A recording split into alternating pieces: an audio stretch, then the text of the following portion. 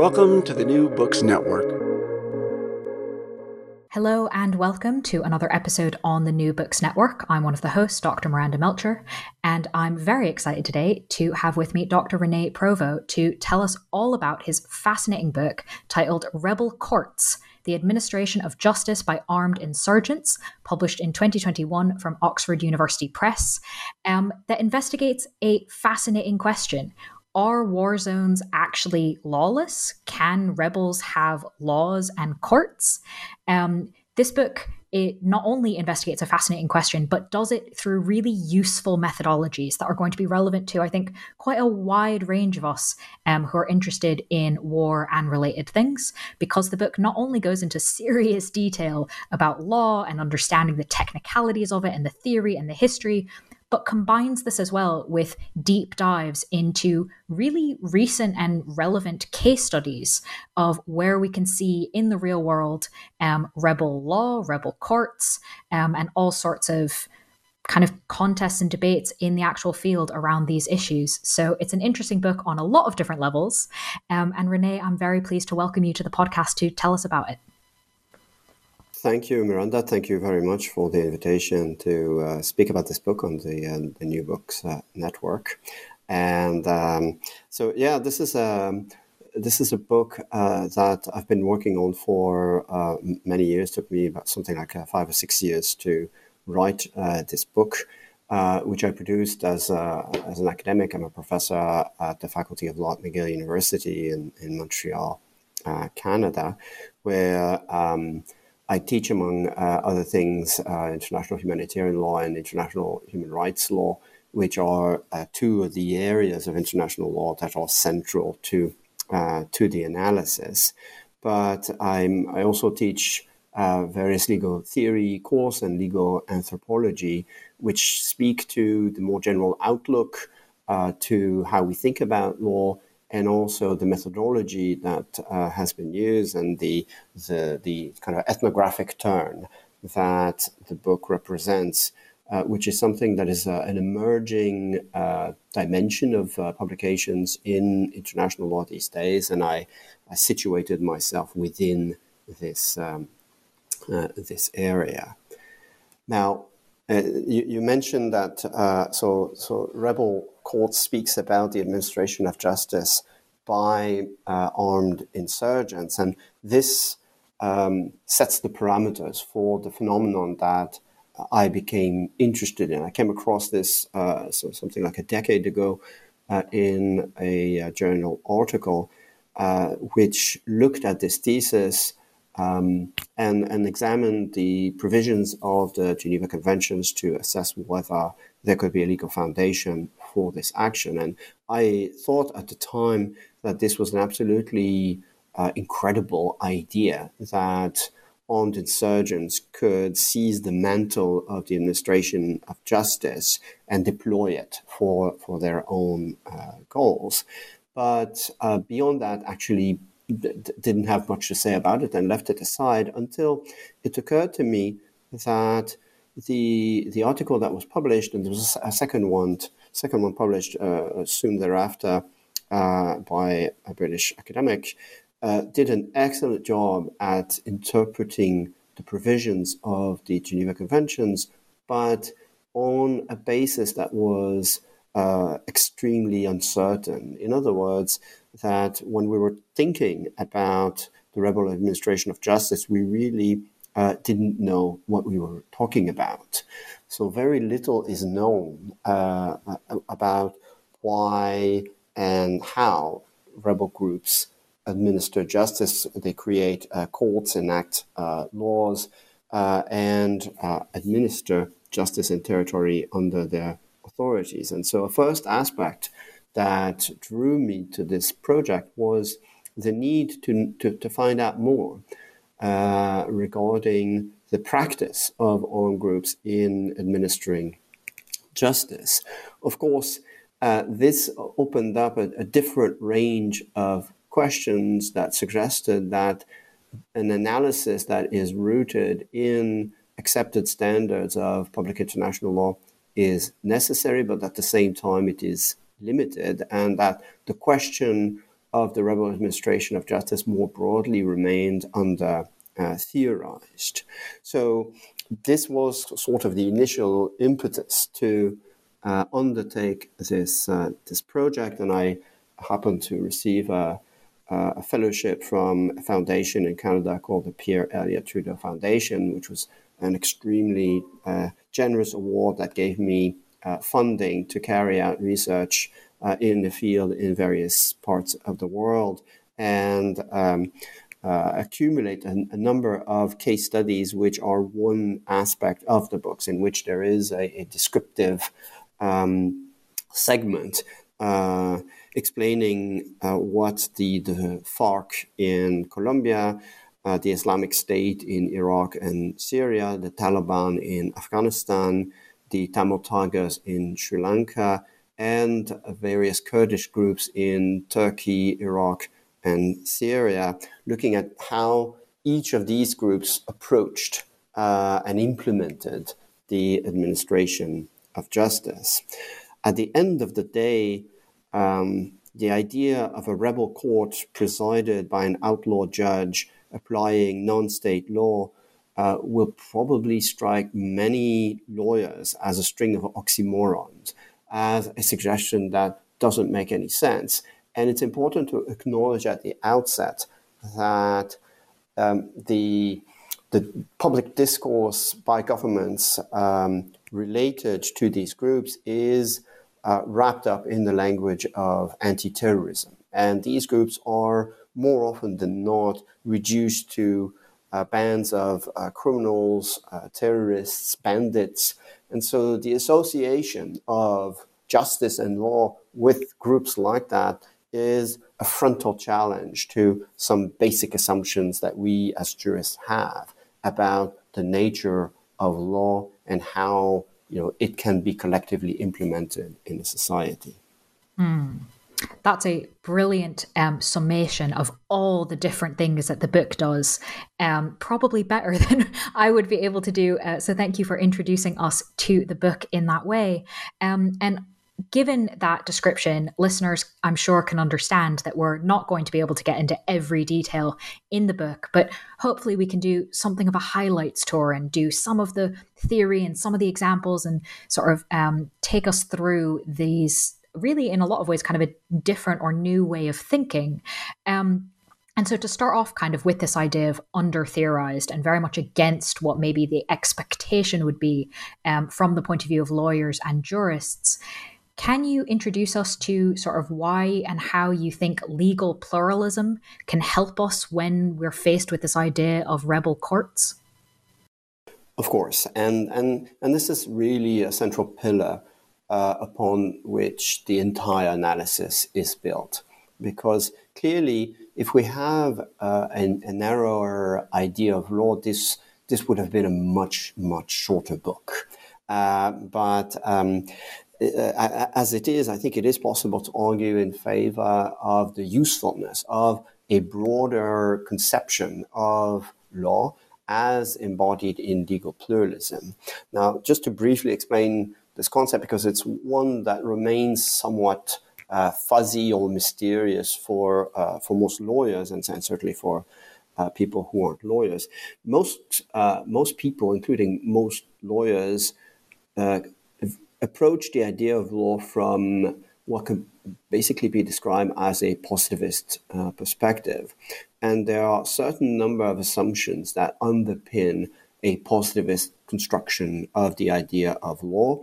I'll mention 4. So a first idea is monism. So law is presented as a unified regime that is internally coherent, where there might be incoherences, but these are problems to be solved, and that the legitimacy of law is in large part rooted in its coherence. A second idea underpinning positivism, legal positivism, is centralism. And here the idea is that law is connected in an essential manner to the state and the idea of state sovereignty. So in order for something to be law, properly so conceived, it must be either an emanation of the state or at the very least authorized or tolerated by the state. Otherwise, any band of criminal can declare that it creates its own laws.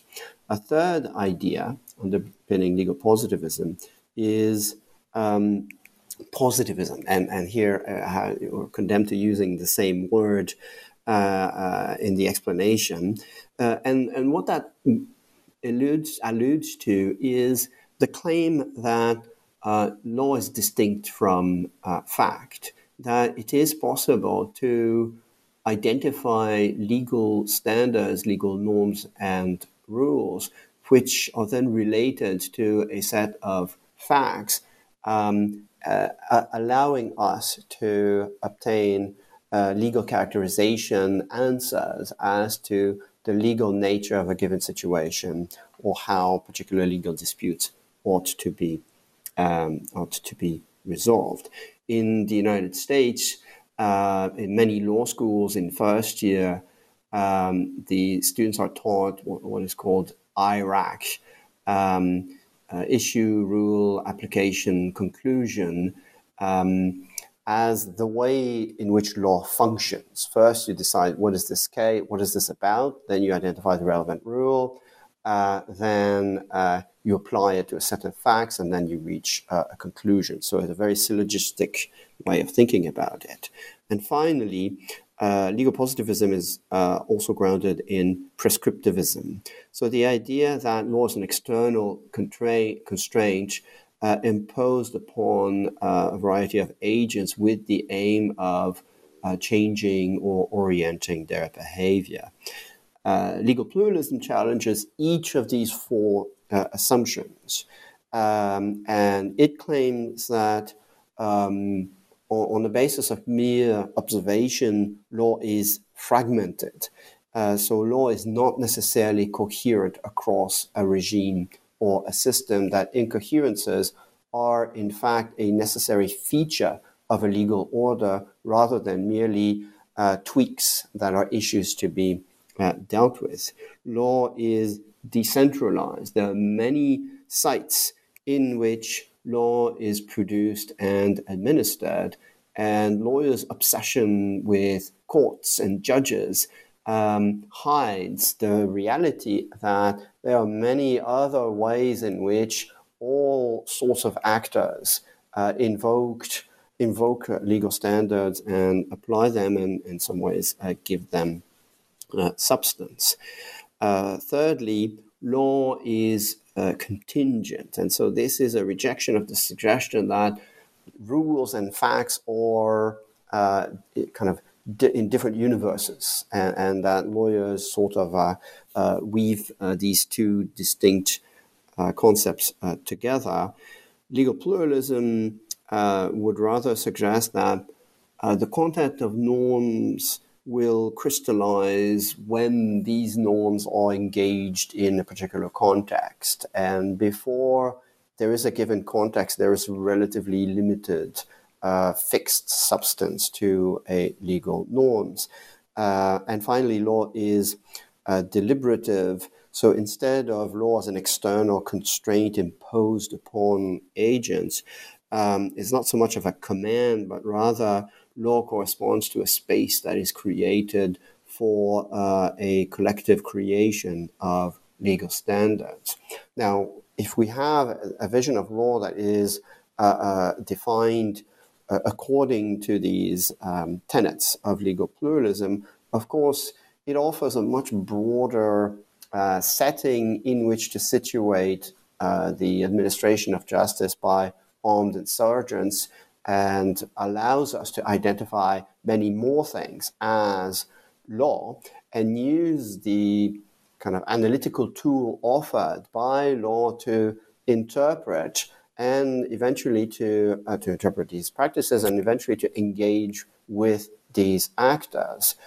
The problem or the challenge of the administration of justice by armed groups for lawyers is that if we have a narrower vision of law, essentially we condemn ourselves to being irrelevant to a very important practice, in fact, in the lives of both the insurgents, but also the civilian population that falls under their authority. That makes a lot of sense. There's kind of already ways of thinking about this in terms of theory that you've outlined, which is helpful, and also a real practical need to think about this, to expand the thinking in order to really keep the work relevant and address things that are actually happening on the ground, which is, in fact, what I would like to turn to next. Is thinking about this obviously from a theoretical perspective, how do we fit this in? But also practically, how do rebels or armed insurgents sort of fit within the existing ways of thinking about law? And particularly, how do rebel courts work within or deal with the fact that anywhere that they're trying to have legal jurisdiction or legal action has laws that pre-exist anything the rebels are trying to do with laws? So how does that work in terms of opening up space, or kind of how do rebel courts try and deal with the facts of laws they've not created? Yeah, so it's really important to not remain at the really high level of abstraction that animated my answer to your last question. So it's kind of highfalutin thinking that really doesn't tell us anything helpful about how to improve the protection of the victims of war. And for me, this is a driving concern. Ultimately, I'm interested in a set of ideas if they relate to real life and the lived experiences of people affected by war, both combatants and non-combatants. A very common way of speaking about areas under the authority of armed groups is to describe them as lawless, sort of a far west kind of notion that laws disappeared and we go back to the state of nature and raw violence is the way that these groups impose their authority. An assessment of what's going on in real life in areas under the control of groups like the Taliban or the Tamil Tigers or other groups suggests that, on the contrary, the issue is not of the absence of law, but an overabundance of laws.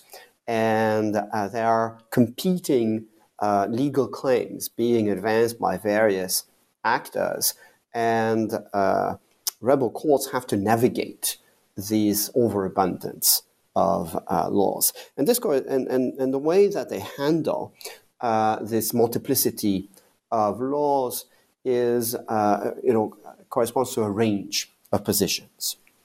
And what positions rebel courts adopt is a reflection of the identity and the aspirations of the particular groups. And I'll give examples that hopefully will highlight that. So there are some rebel groups that are engaged in civil war against the state and create courts that simply use the laws of the state. And so an example of that is in Syria, where the courts created by the Free Syrian Army, so one of the major rebel alliances fighting the Damascus government, are simply using the Syrian penal code, for example, because the penal code, there might be some elements that they disregard, but in general, it is perceived to be not problematic, and so they don't have an issue with that. Other groups will invoke other types of pre-existing laws, and I think the central example there is Sharia, so Islamic law, which is claimed to be applied by the Taliban and was or is still claimed to be applied by the Islamic State in the limited areas that are still under its authority. So here we see that already we've challenged our idea of what is law and claimed that, well, a pre-existing law isn't necessarily only state law. It could also be another kind of law, and Islamic law certainly merits the characterization of being a pre-existing legal order. A slightly different version of this is armed groups simply aiming to implement local customs. And the FARC in Colombia during the civil war there had a habit of simply, using popular assemblies to apply local laws, local customs to deal with issues that arose, rather than applying state law, for example. Also, the reality, they also did apply state law in some ways. Finally, we do have some armed groups that legislated outright in some cases in a very ambitious manner.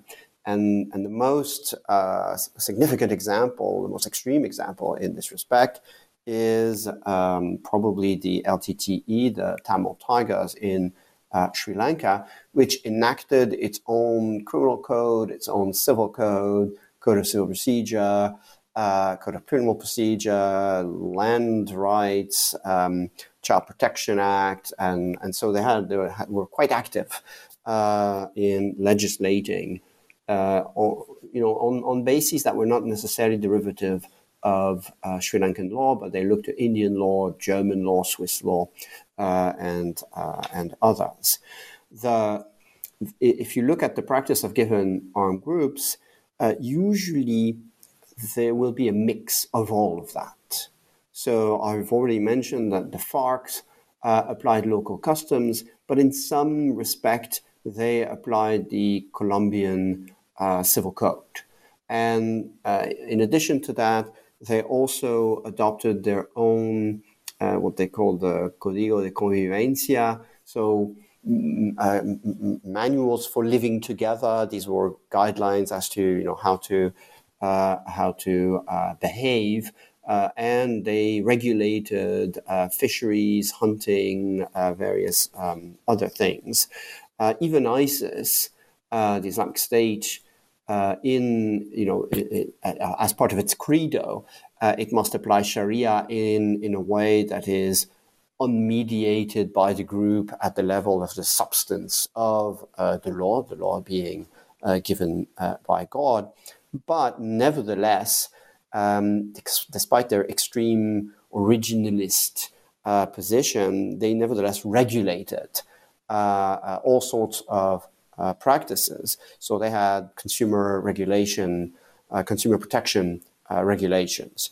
They had regulations about rooftop pigeon keeping and so on and so forth. And they claimed that this wasn't legislation in a manner that would offend the principle of the supremacy of Islamic law.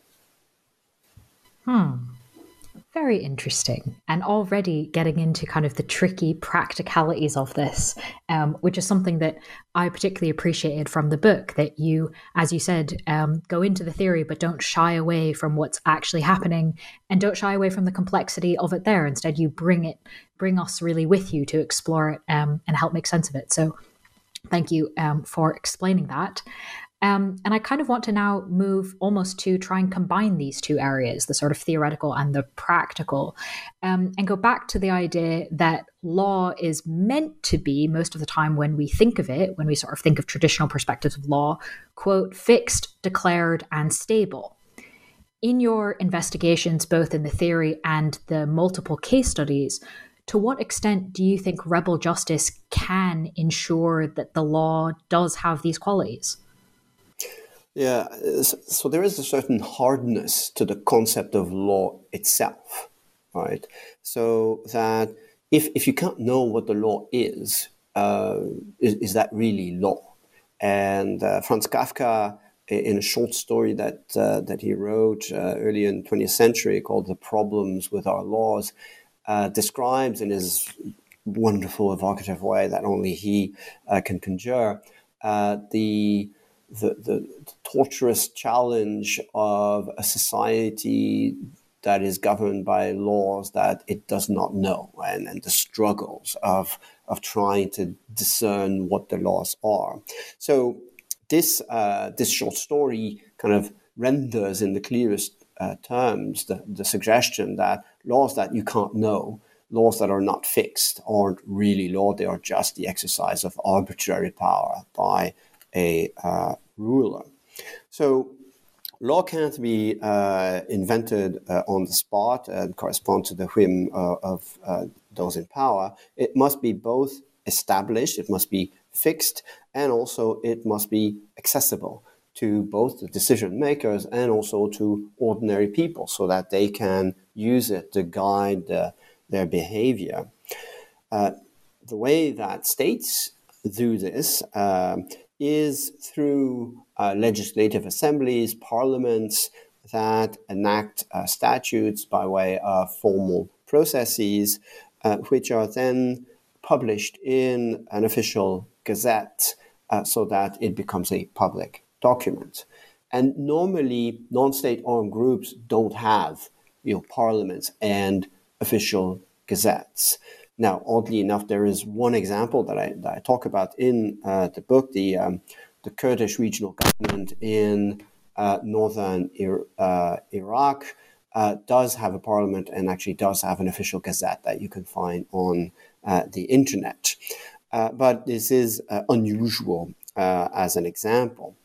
So the requirements that law be established and accessible must be adapted and adjusted to the reality of rebel governance, which is less institutionalized and more fluid than governance by a state. So the criteria necessarily must be that there is some form of deliberate decision by the group to adopt norms of general applications. And how they do that, well, it will depend on what's possible for the group given the circumstances and what aligns with kind of the ideology of the group. It's not possible to claim that there is a need for democratic validation for something to be called law. I mean, obviously, this is a desirable source of legitimacy for law, but it is not the concept of law cannot be tied exclusively to democratic validation. Otherwise, we would have to conclude that in undemocratic states there are no laws, and that doesn't seem to align with the way in which undemocratic states like North Korea, for example, are operating. There are places where there are massive and systematic violations of human rights, but not necessarily places that have no law. So, how did armed groups do that? Well, it varies enormously. The Tamil Tigers, for example, had a legislative committee that identified and drafted new statutes and then forwarded them to the Supreme Commander of the LTTE for his approval, and further to which it became the law of the Tamil Tigers. The FARC, I already mentioned, adopted these codes of living together, códigos de convivencia, and the way that they often did this was through popular assemblies where they discussed with villagers, what were the ways of doing things here, and the FARC surely had its own views and oriented them or even imposed some aspects of these codes of living together, but it was a process that was collective in some ways. How are laws knowable? Well, to stay with the FARC, sometimes they would just put up a sign or paint on the side of a wall in the middle of town, what are the rules that the FARC is applying in this area. Sometimes they would go into a town or village and leave pieces of paper in a cafe or a bar. And let's just say that it wasn't a good idea for anybody to take away these pieces of paper, even after the FARC had gone, because they wanted to see these pieces of paper exactly in the same place when they returned. Or the FARC would close all the bars, tell everyone they had to come to a meeting in the center of the village in a manner that was non-optional. And the commander would simply explain, these are the rules. This is the way that things are going to happen from here on. To go elsewhere, the Taliban claimed to apply Sharia, which everyone was supposed to know. And so there wasn't necessarily a need to publicize in any particular way the rules that they applied. At least that's the way that they presented it. Interesting to think about sitting somewhere and then someone comes in with a piece of paper and goes, "This is going to live here now." And sort of really kind of emphasizes like what this is actually like to live with, that this isn't sort of just an academic problem. And this relates kind of to what you then further contribute, I think, even to theory and understanding, is an idea of what rebel rule of law can be perhaps broadly understood to be, or some of the key parts of it. So given kind of what you've just given us to build off of, what would the basic components of rebel rule of law be? Right. So this is a central claim that has to be interrogated if anyone wants to look at the idea of the administration of justice by armed groups, is that, can it amount to something that corresponds to the rule of law, or is the suggestion of a rebel rule of law simply nonsense upon stilts, to evoke an old expression? So part of the challenge here is that the rule of law itself is derivative as a concept of how states administer justice. And so there is a certain circularity to the concept of the rule of law.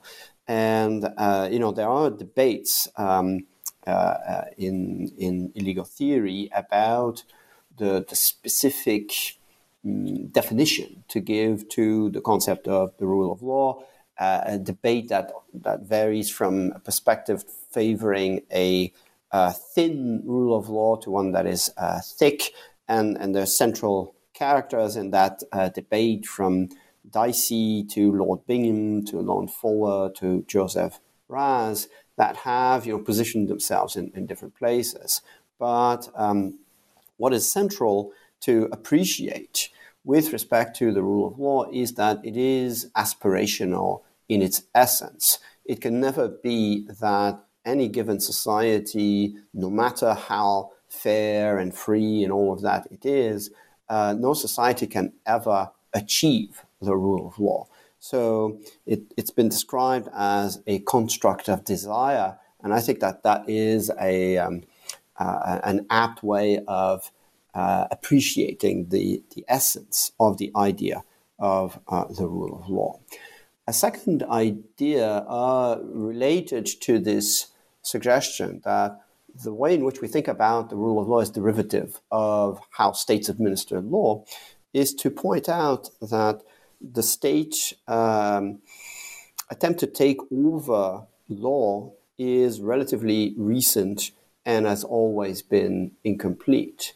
So even in places like the United Kingdom or Canada or elsewhere, you don't have to go far in time to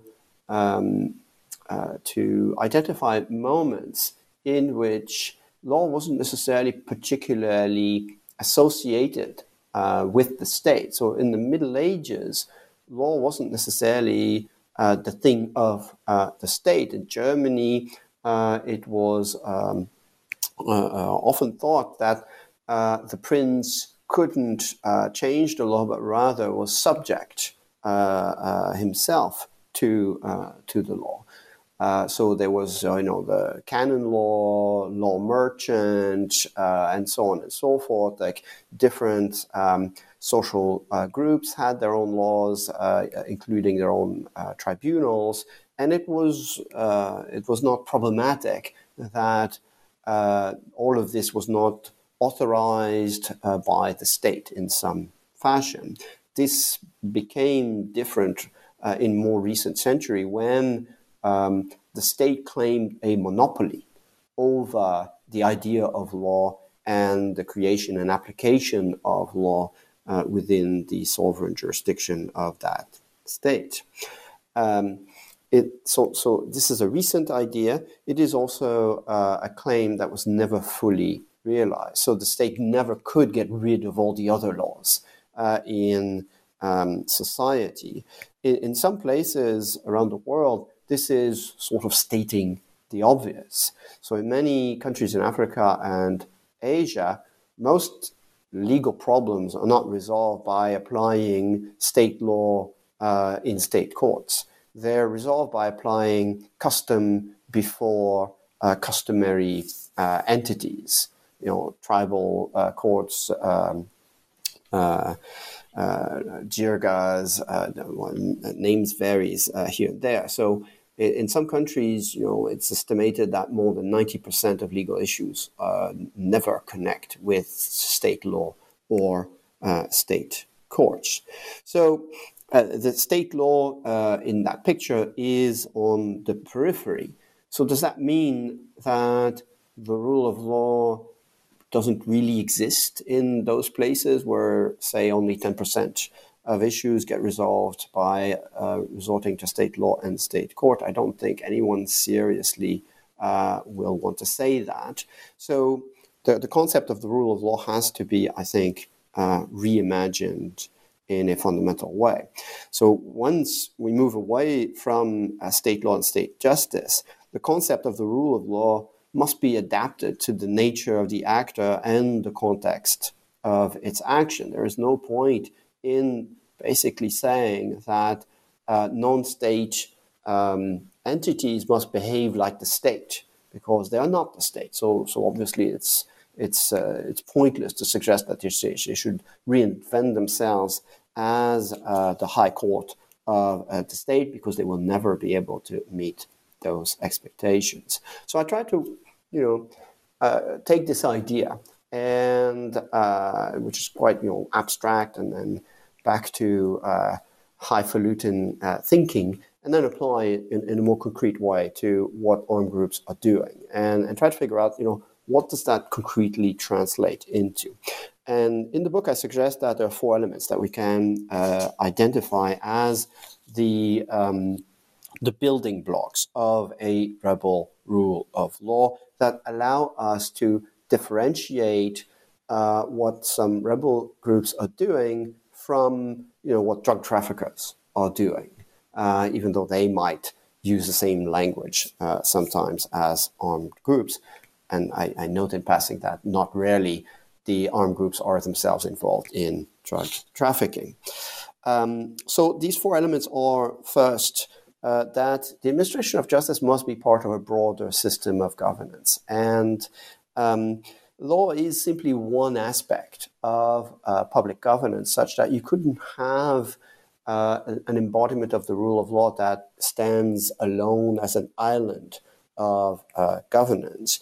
Another way of expressing this idea is that in order for law to become real, for decisions of rebel courts to be applicable, it must be associated with what sociologists called social capital.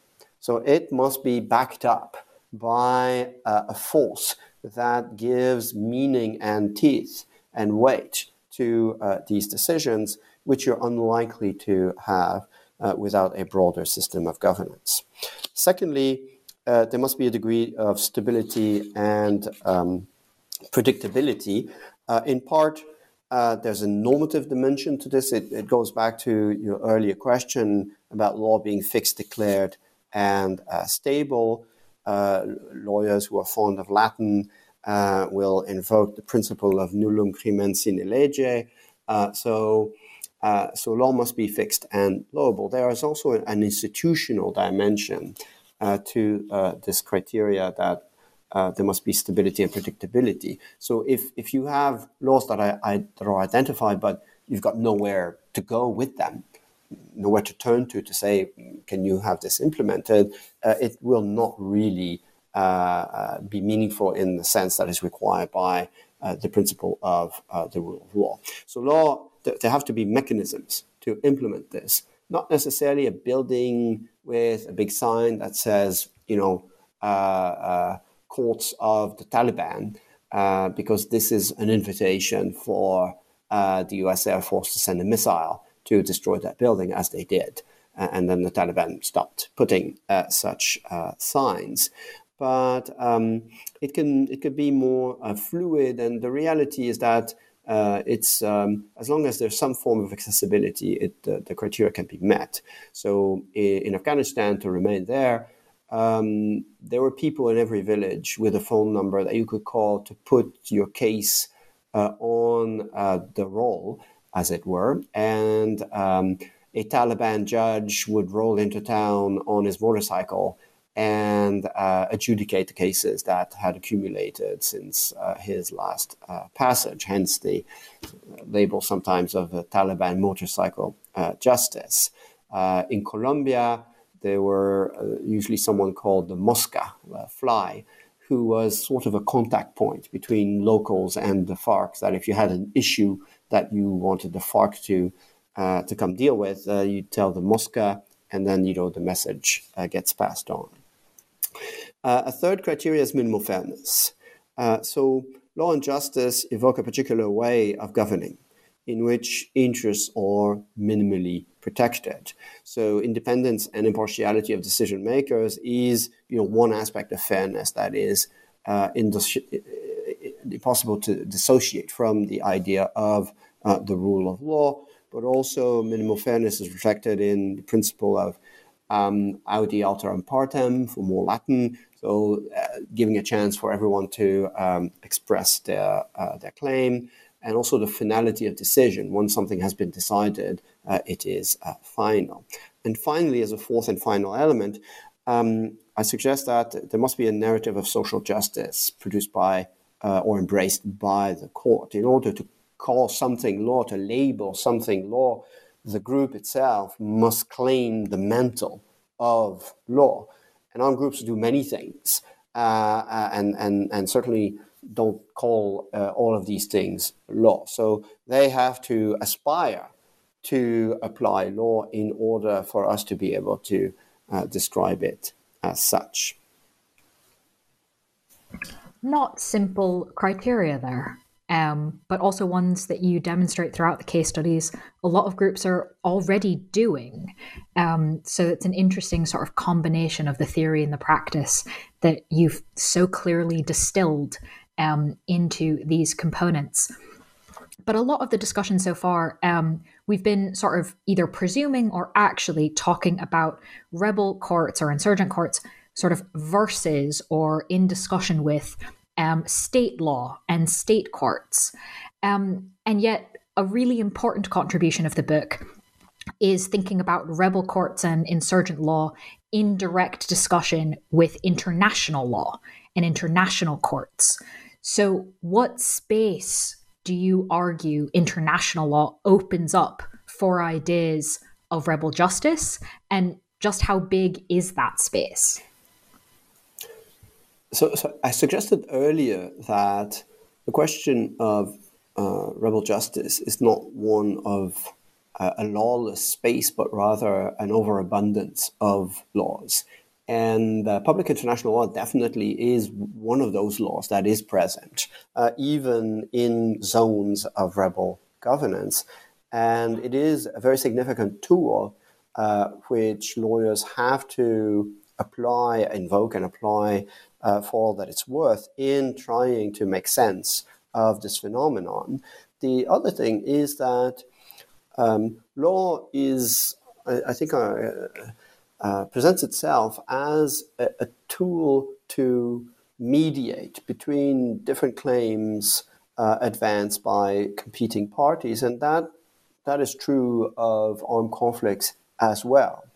So you cannot approach what rebels are doing in isolation, putting blinders to block out what states are doing or how states will look upon what armed groups are doing in creating their own courts. So international law is a bridge that can connect non-state armed groups and states, all the while acknowledging that public international law is the creation of states. It is a reaffirmation of the centrality of the sovereignty of states. And so it is not a fairly apportioned legal regime in which the interests of various parties in the context of non-state armed conflicts will be represented. This is a pro-state legal regime.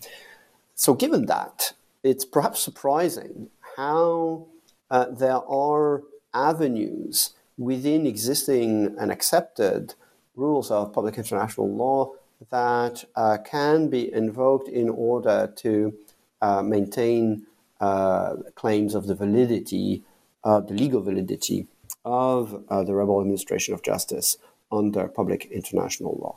And the most important one for this purpose is Common Article 3 of the 1949 Geneva Convention, which is sort of a mini code applicable to non-international armed conflicts ratified by every state on the planet.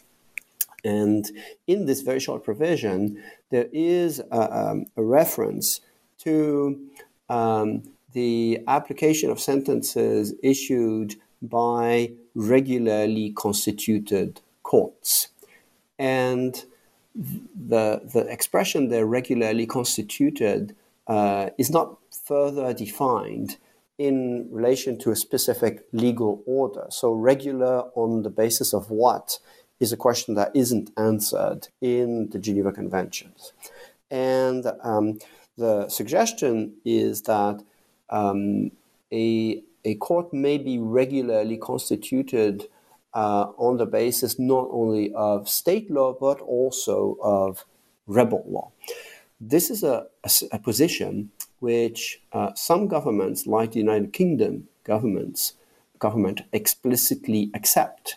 So the UK acknowledges that rebel groups can have their own laws and regularly constitute courts. Other governments reject this possibility and say that this does violence to the intent behind Common Article 3.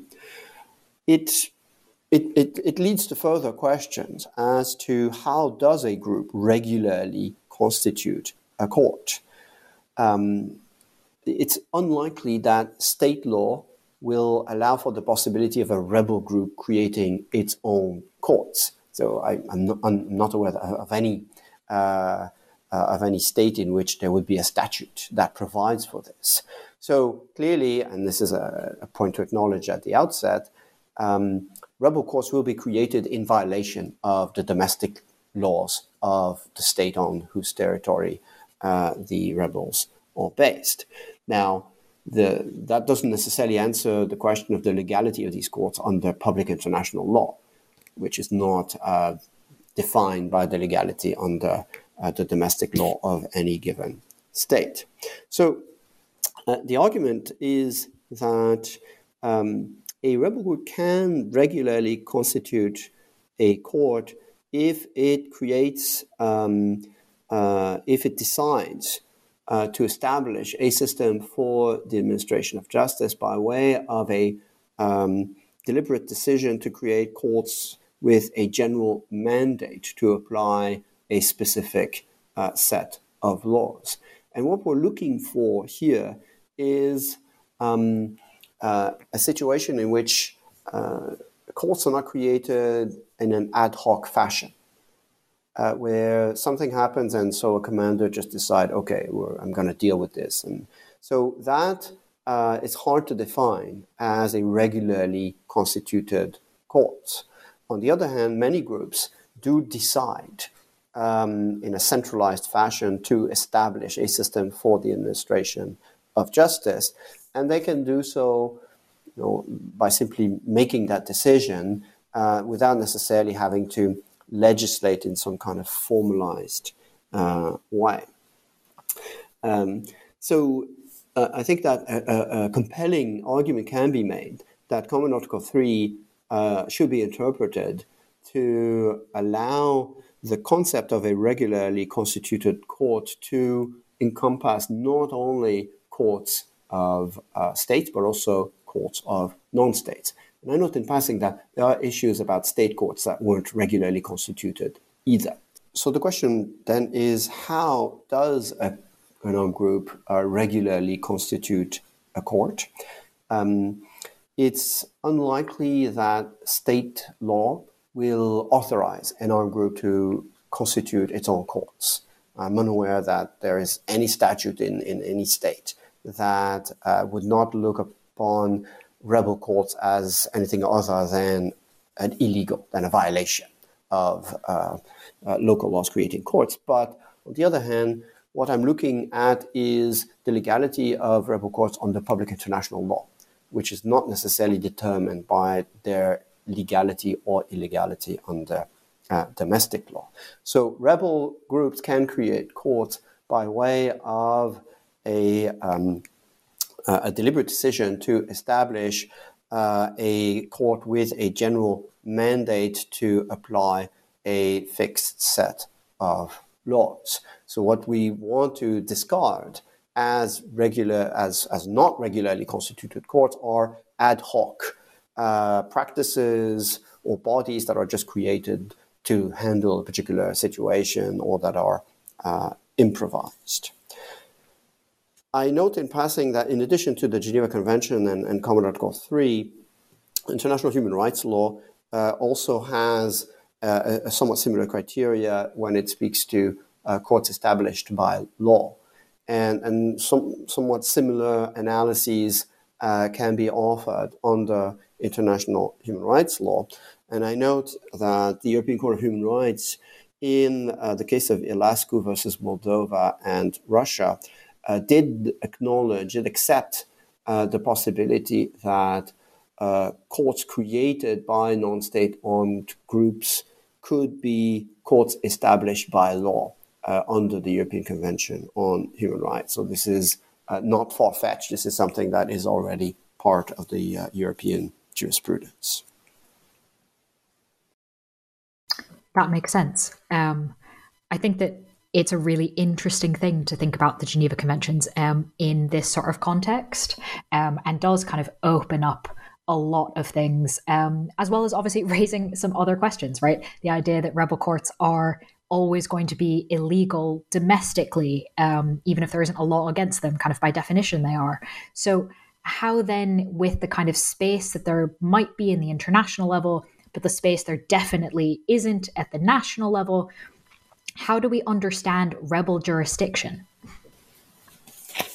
So once we entertain the possibility that there might be rebel justice, then necessarily we have to speak to the idea of jurisdiction, which is a way of circumventing the reach of laws and the reach of institutions like courts.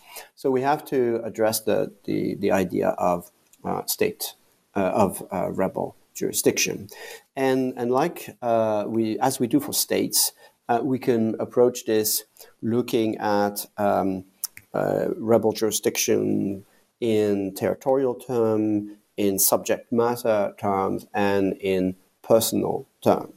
So in terms of the territorial reach of rebel jurisdiction, the suggestion is that it should follow the reach of the effective authority of the state. So, and here we often talk about territorial control by armed groups, which I don't think is a helpful notion, because it evokes an absoluteness to the authority that is rarely a reality in the field. What we're more interested in, and I think I'd be advanced as more connected to the idea of jurisdiction and rebel justice in general, is the ability of the armed groups to do what it says it will do. So how effective can its authority be? So sometimes there are territorial jurisdictions that are well defined. So in Sri Lanka during the Civil War, there was a border between the area under government control and the area under the control of the Tamil Tiger. And that looked a lot like an international border with checkpoints that were facing each other. And so it was quite easy to see the rebel territory, as it were. But rebel justice is in some ways not necessarily limited to that if the rebel group can extend its authority beyond that. And staying with the Tamil Tigers, it's interesting to note that one of the statutes that the Tigers adopted, the Child Protection Act, was applicable extraterritorially to sanction child abuse. And in that, the Tamil Tigers were following kind of a growing practice of states to give themselves jurisdiction to punish individuals who commit child abuse abroad, like child sex tourism, for example, even in states that do not have a tradition of the universal jurisdiction of their laws, the universal application of their laws, as we often find in continental Europe. So Canada, like the UK, typically restricts its criminal law to the Canadian territory, but the prosecution of child abuse abroad is one exception, and the Tigers did the same thing. The result is that often territorially there were overlapping jurisdictions where state law and state courts overlap with rebel law and rebel courts. In northeast Syria, for example, in Rojava, which is under the authority of the YPG, a Kurdish group, there are both state courts and Kurdish courts that are not recognized by the state and which apply different laws. And these operate in parallel, in sort of an uneasy tango. But it illustrates what is a common reality of state and non-state institutions operating in parallel. Subject matter, we often talk about criminal law when we talk about what how rebels are using courts, but it's important to acknowledge that they are active in all areas of law, in private law, family law, labor law, administrative law, you name it. They are active in it. There are particular questions, and some of them I look at in the book. For example, a common practice is for rebels to punish treason, punish giving information to the government. This is a very, very dangerous reality for any armed group, and so it's pretty systematic that they punish that kind of behavior with the most severity. And in the book, I argue that there is nothing in the idea of jurisdiction or in international law generally that offers a basis to deny rebel groups the right to punish informants or punish treason in a way that is the mirror image of what governments do. All states claim the right to punish treason in war and typically punish it with the most severe punishment available in that country. And so it would be odd for governments to claim the right to do that themselves and then to refuse armed groups the right to do so as well. Sometimes armed groups also punish international crimes, like crimes against humanity, war crimes. It's quite frequent. Finally, personal jurisdiction, again, is linked to the effective authority. So clearly, a group's own fighters are under its jurisdiction, as are civilians under its authority. the question becomes more fraught for enemy fighters, including government soldiers. And my my reading is that for actions committed by government soldiers, for example, prior to being captured, well, at that time, they were not under the effective authority of the armed group, and therefore there is no basis for an armed group to claim to have normative jurisdiction over what these soldiers are doing. The exception would being for war crimes, for example, because these are crimes to which universal jurisdiction applies. And on that basis, an armed group could prosecute government soldiers for war crimes. Yeah, that becomes very complicated, particularly when we think about sort of which countries do and don't have jurisdiction or pursue jurisdiction beyond their borders, and how that plays in as well. Of course, going back to kind of the international law level, there's also implications when we think about the International Criminal Court quite specifically. And I was fascinated by this part of the book that thinks about the idea of insurgent complementarity when it comes to the International Criminal Court, in particular, recognizing rebel courts' jurisdiction or decisions. So I was wondering if you could help us think through to what extent insurgent complementarity at the ICC level is possible.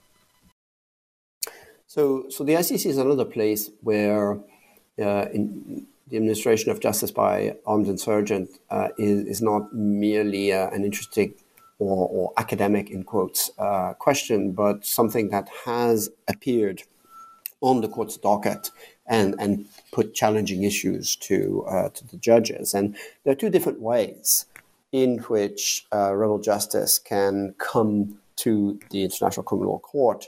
One is complementarity, and I'll come to that in a second, but I do want to flag a second way in which it could come, which is as justification for the use of violence, which is being reproached to an accused as a war crime or a crime against humanity.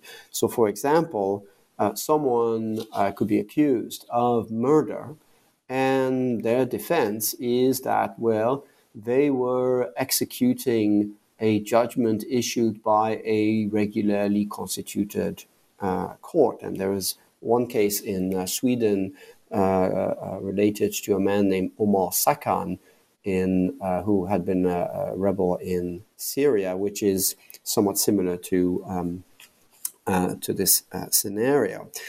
In the ICC, this is one issue in a current case, Al-Hassan, related to the activities of Ansar Dine, Al-Qaeda, and the Islamic Maghreb in Mali. And Al-Hassan is accused of carrying out decisions of the Islamic courts in Timbuktu run by the rebels. And so the ICC will have to make a determination of whether these courts were regularly constituted pursuant to Common Article 3 of the Geneva Convention. In addition to that, complementarity is a different way in which the rebel administration of justice is engaged at the ICC. So under the Rome Statute, the jurisdiction of the ICC is limited by the principle of complementarity, such that it has jurisdiction only in situations in which local prosecution is not possible because the local authority is unwilling or unable. Now, those paying attention will have noticed that I abstained from saying that the local state is unwilling or unable, because this is precisely the question of whether it is only the local state or whether other local authorities like armed groups can validly investigate and prosecute crimes which would otherwise fall under the jurisdiction of the ICC. And so, in part, this is an idea of the primacy of local jurisdiction, and in part it is the reflection of the principle of nebis in idem, or double jeopardy, so that if a person already was the subject, the target of an investigation or prosecution, then that person shouldn't be prosecuted again for the same crime. And this is an issue that, perhaps surprisingly, has already been dealt with in a preliminary manner by various panels at the ICC. So in one context related to an ongoing investigation in the situation in South Ossetia in Georgia, the issue arose as to whether local prosecutions by non-state authorities in areas under the control of the rebels ought to be considered as possibly preventing ICC jurisdiction on the basis of complementarity. And in that decision, it's a very preliminary decision. The prosecutor simply said that there was no basis in Article 17 of the Rome Statute to apply the principle of complementarity to non-state courts, and the court, the preliminary chamber, simply agreed and didn't really go into an analysis. The question was a little bit more central in a different case against al-Warfali, related to Libya and a national Libyan army, which is, despite its name, not a state entity, but rather a non-state armed group commanded by General Haftar. And a variety of war crimes were alleged to have been committed by Mr. al-Warfali, and the group claimed that it had investigated those crimes and concluded that there was no basis for a prosecution, thus possibly meeting the requirements of Article 17 in triggering complementarity. In that case, the preliminary chamber simply found that there was no tangible factual evidence of a serious investigation, and that in any case, there would be no complementarity. So it doesn't actually get to the legal issue of whether, if there had been a full investigation that met the standards that the ICC requires under Article 17, it doesn't actually state that, therefore, there would be complementarity would operate and prevent ICC jurisdiction. So in both cases, the issue is flagged as a real issue, and in the first case, an answer is given in a negative but with very little analysis, and in the second, it is suggested that possibly it could trigger complementarity, but we do not have an affirmative statement to that effect. Interesting. We'll see what the third case brings up then. Be quite interesting, really, to see that. So thank you for essentially preparing us to understand and analyze the third time that it's flagged up. But of course, there are still some other things in the book I would like to get to. So we'll move on from complementarity for now. And I'd like to come back to the domestic level, because we've sort of talked a bit about this, right? The idea that rebel courts are essentially illegal, that state courts or national courts are not going to be happy or really involved in discussions around jurisdiction and that kind of thing. But I was wondering if you could maybe give us one or two sort of practical examples of how states react when there are rebel groups who seem to have competing jurisdictions in their territory. So there is a certain sense that, of course, states are never going to recognize that the courts of the rebels against which they're fighting are doing anything other than criminality, terrorism, banditry, and so on and so forth. And this is indeed exactly the way in which government officials speak about rebel courts, if they ever speak to that practice.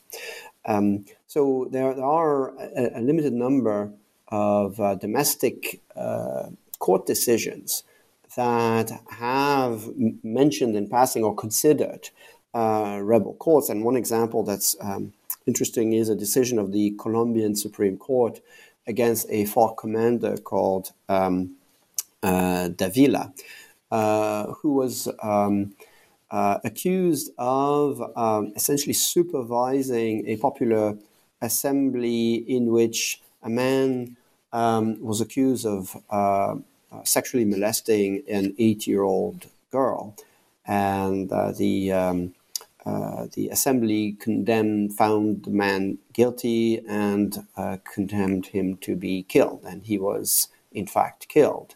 And Davila was accused of murder because all this was done under his authority. And the Supreme Court of Colombia, in that case, says that has very sweeping words in discarding any legal dimension to these proceedings, and essentially saying that this was an act of terror, and that it would not have been any different if Arteta had just showed up in the village and just executed the man without any sort of formality. So that's the discourse. How does it happen in reality? Well, the reality is more murky, despite the clarity of the rejection by all governments in all armed conflicts that I've look at. So we mostly the situation arises post-conflict, and there are issues during conflicts, but these are they're less frequent and more difficult to document. But after conflicts, there are situations where the rebels were essentially in charge for years, sometimes decades, and there's just a certain weight or inertia to the life of the law that cannot be rolled back, and you simply cannot undo thousands of decisions taken over years or decades, even if the authority taking these decisions or authorizing these decisions is said to have been illegitimate. And we have a similar phenomenon under international humanitarian law related to belligerent occupation. So the war might be unlawful, so Russia might be occupying Kherson in the most illegal manner, but it is still a situation of belligerent occupation in which Russia is recognized the right to oversee the administration of justice in Kherson. And if Ukraine recaptures Kherson, it is not evident that all the decisions issued by Russian courts or by courts supervised or under the authority of the Russian occupier are marked by illegality. I mean, we would still have to see whether it was an independent and impartial tribunal and whether procedural fairness was observed and all of that. But the mere basis of authority in an occupation that is kind of illegitimate under jus ad bellum does not translate into the legal invalidity ab initio of all judicial decisions under belligerent occupation. So the argument is that the same obtains for armed groups, and you cannot undo it all, even if you wished that you could, because if a judgment found that this piece of land was owned by that person, a rebel court found that, and that person sold it to the other one, and so on and so forth, and then there's a chain. You cannot go back and undo this whole chain of event. So the reality is that despite the very strenuous rejection by governments, rebel law does live on and is recognized not rarely in some ways. by the official law of the state. One example I found in Sri Lanka in the northeast, where when I was in the capital, Colombo, I asked that question to lawyers and to say, what happens to these court decisions of the Tiger courts, and they just looked at me with kind of in disbelief that I might suggest that this was a piece of paper that was worth anything. But some 100 kilometers further to the northeast, in the Tamil-speaking peninsula around Jaffna, I found exactly that. Cases before the courts of Sri Lanka in which parties pull out a court decision of the courts of the Tamil Tiger, which is adduced as evidence and accepted by the court. And so this is a reality that seems, in that case, unexamined by the Supreme Court of Sri Lanka. But it suggests that sort of the irresistible force of simply the existence of these decisions. There is a very interesting strand of jurisprudence from the United States Supreme Court in the post-Civil War Reconstruction era, which had to deal with decisions of Confederate courts of the rebellious South. And after an initial blanket rejection of all decisions of rebel courts, of Confederate courts, the Supreme Court came to the conclusion that, in fact, it could not realistically do that, and it adopted a more mediated position that discarded essentially decisions that furthered the insurgency directly, but that validated all other decisions. So a divorce judgment was still valid, but a conviction by a Confederate court for treason because someone provided information to the Union, well, obviously that would not be validated by the courts of the state after the end of the war. But a very interesting example of exactly that idea, that you can't roll back time, that even if the rebels at some point go away, it might seem really nice academically to kind of just turn over a new page or rip out those pages and go back to what was there before. But that doesn't actually really work in practice. So thank you for kind of explaining to us what that looks like in the cases that you've investigated. And I do have one last thing I'd love to throw in, and it does perhaps seem odd to throw this one in towards the end, but it was really interesting, and the book does, of course, cover it. But the idea that there's actually a whole another group of actors here in terms of recognizing rebel courts. There's the national courts that they operate within the same jurisdiction, the contested jurisdiction, and the international level, for example, the ICC. But you also talk about how there are some circumstances where rebel courts, rebel justice, can be recognized by third-party states. So can you tell us a bit about what those circumstances are and what the implications are of this involvement? So I mentioned a few minutes ago the case of Omar Sakan in Sweden, and this is an incredible case that was decided by the courts of Sweden 5 or 6 years ago. Sakan was a fighter, was in the Free Syrian Army for a very short period of time, and only 4 days after arriving from Italy to join the rebellion, he was asked he was ordered by his commander to join a firing squad to execute a group of men who were captured Syrian government soldiers who, he was told, had been found guilty of rape and murder by a court of the Free Syrian Army composed of former judges of the Syrian regime who had defected to the insurgency and who had applied the Syrian criminal code, which does provide for death penalty in case of murder and rape. And there was a video made of the execution, and Sakhan had his face uncovered. And shortly thereafter, after this event, Sakhan decided that being a fighter wasn't really for him. So he left Syria, made his way to Sweden, and claimed refugee status, omitting any mention of his military experience. And he was granted that status. And some years later, 3 years later, the New York Times got a hand on the video of the execution and posted it, and someone recognized Sakhan in Sweden. And he was accused of murder.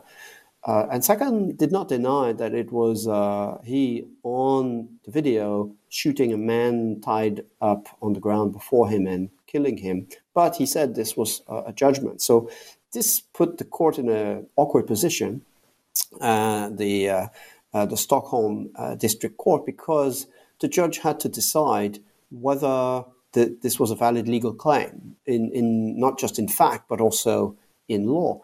And the court did indeed conclude that the Free Syrian Army could create its own court in a regular manner, so that these were regular constituted courts pursuant to Common Article 3 of the Geneva Conventions. But in that case, the court concluded that there was no due process, and it was an extremely quick trial.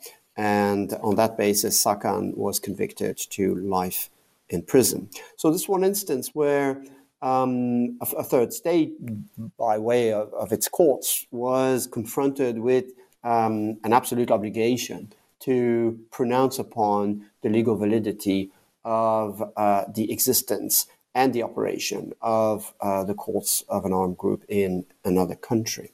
There are a number of other examples that one could give about courts in Texas being asked to, or being required to, determine the legal status of a cargo of oil that the Kurdish regional government in northern Iraq was claiming against the Iraqi central government. Somewhat similar case in the courts of South Africa related to a shipment of phosphate coming from the Western Sahara, which had been authorized under the laws of Morocco, but which was not authorized under the laws of Polisario. So there are these things do occur. And I might add in the same vein that the European Court of Human Rights has recognized a certain duty to cooperate with the authority of an unrecognized regime. In the case of Cyprus versus Turkey, it said that Cyprus had to collaborate with a police investigation and judicial prosecution in northern Cyprus. Alternatively, that in a case dealing with Azerbaijan and Armenia, that the rule on the requirement of the exhaustion of local remedies covered courts of a non-state armed group. And if those courts were effective, then a petitioner had to exhaust those rebel remedies before being able to bring a petition to the European Court of Human Rights in Strasbourg. So it is happening, but in a very fragmented and largely invisible way in different parts of the world. But yet again, another thing that you're helping us understand, so that the next time it pops up, we have a better understanding of what's actually happening and kind of what the implications are, which is really quite interesting given sort of the varied nature of the way these things seem to come up, even just from that range of examples. So then as my final question, really, I was wondering, given that this book was absolutely massive, like I cannot imagine how much work has gone into producing this on the theoretical side, on the practical side, going to the places, doing these interviews. So I'm sort of hoping that part of the answer to my next question is sleep. But since the book has been published, is there anything in particular you're currently working on or working on next that you might be able to tell us a little bit about what you're up to now? Sure, sleep is a good idea, but Nothing related to the administration of justice by armed groups, I'm happy to say.